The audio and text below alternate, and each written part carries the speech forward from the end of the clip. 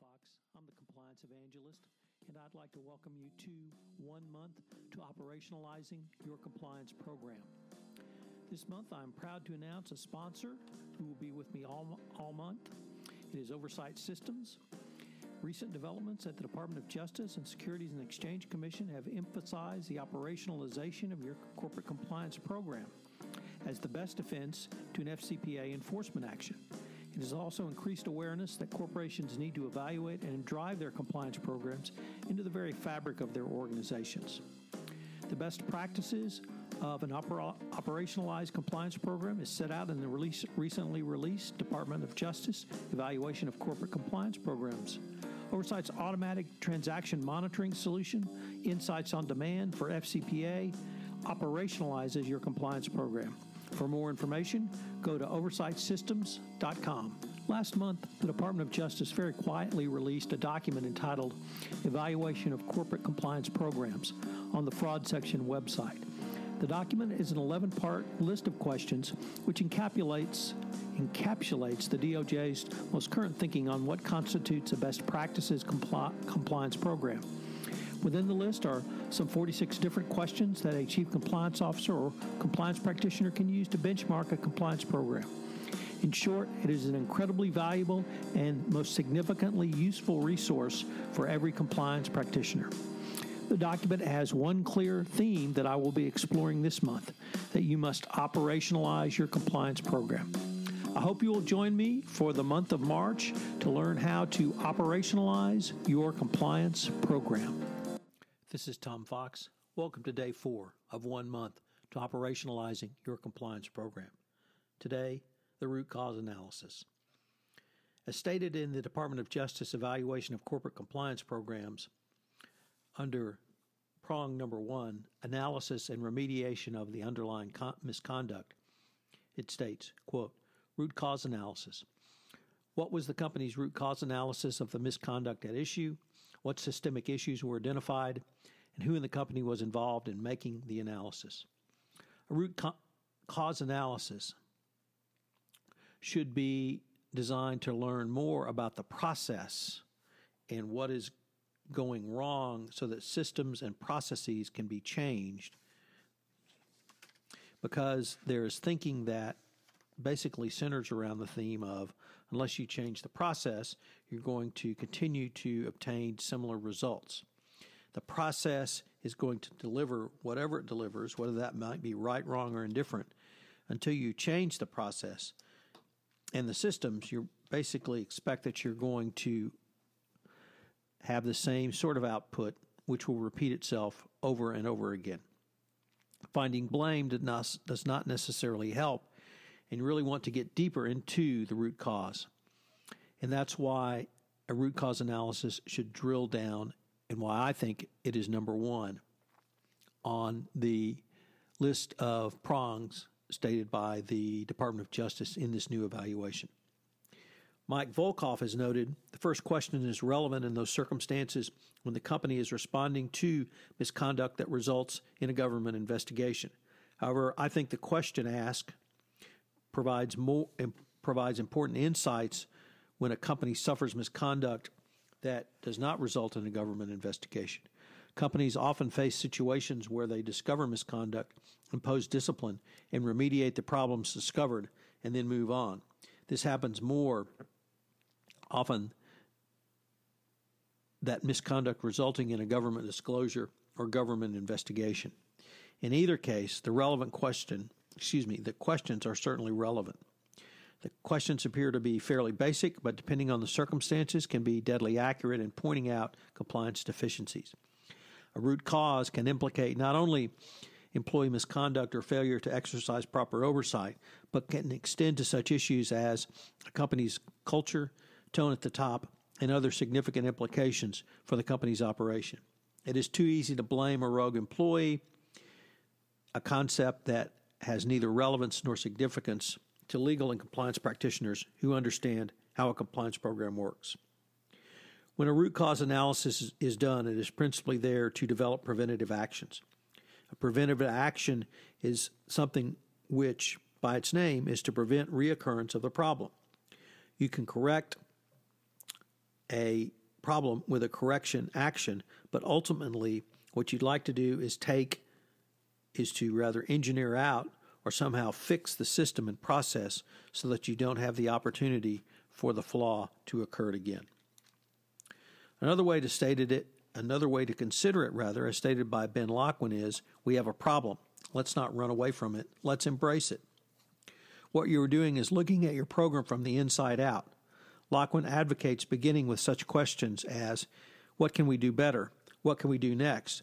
He went on to explain, when you're looking for examination from an external and not an internal perspective, internal perspectives tend to follow along the quotas.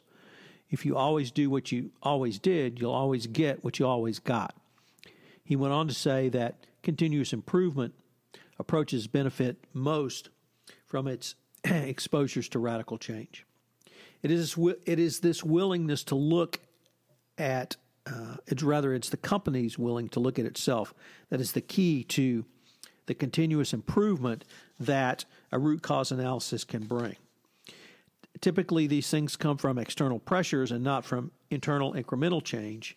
Yet if you take a step back, maybe several step backs, you're reaping the value that we are intending to get out of the process in and of itself. A root cause analysis, which is typically used after an incident to determine what happened, to assess blame, or rather to determine facts, then assessing blame, can actually be used to strengthen the prevention prong of a best practices compliance program. A company must allow itself the freedom to apprise things that have gone wrong, then address, rather than just saying, well, we had someone who made a mistake, let's fix the person or get rid of that person. But it's really about understanding what happened, and for the most part, people are not willfully ignorant, and they try to do the right things.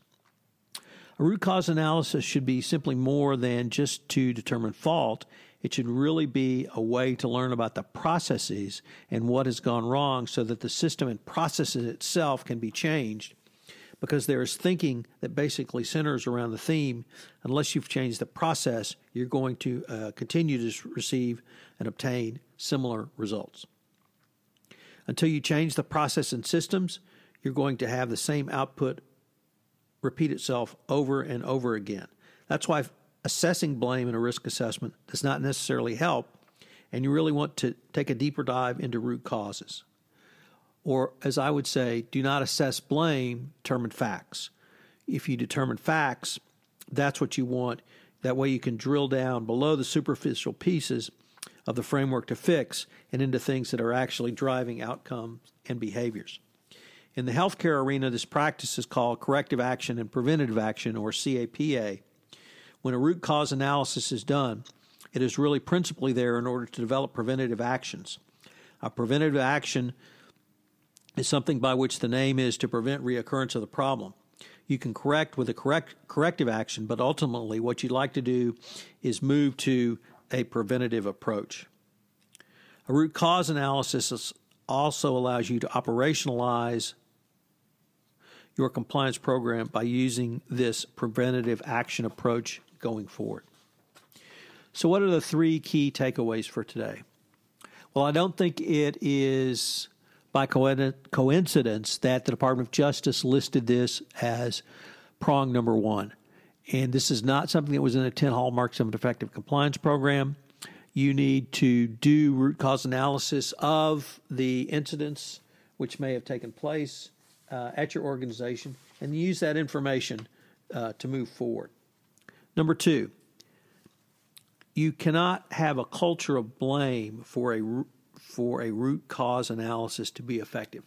Once again, a root cause analysis is not there to assess blame. A root cause analysis is to determine facts.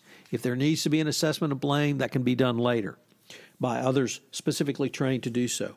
But a root cause analysis must focus on the facts so that you don't utilize those same systems and processes again. And finally, number three, always remember the corrective action, preventive action moniker from the healthcare industry.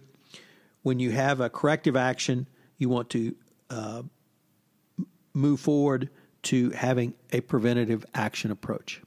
This is Tom Fox. Thank you very much for listening to day 4 of 1 month to operationalizing your compliance program, and I hope you'll join me tomorrow for day 5. This is Tom Fox, and I'd like to thank you very much for listening to today's episode of How to Operationalize Your Compliance Program. If you have any questions, you can reach out to me at tfox@tfoxlaw.com. If you've listened to this podcast via iTunes, I would greatly appreciate it if you would rate us. It would help in our rankings and help get the word out about how to learn about operationalizing your compliance program in 1 month. This is Tom Fox. Thank you very much for listening, and I hope you will join me tomorrow.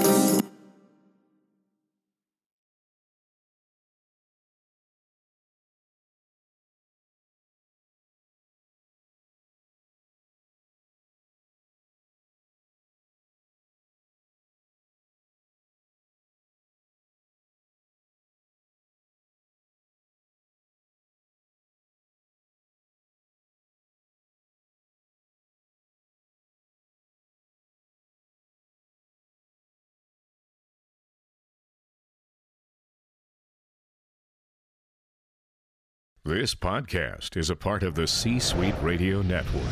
For more top business podcasts, visit c-suiteradio.com.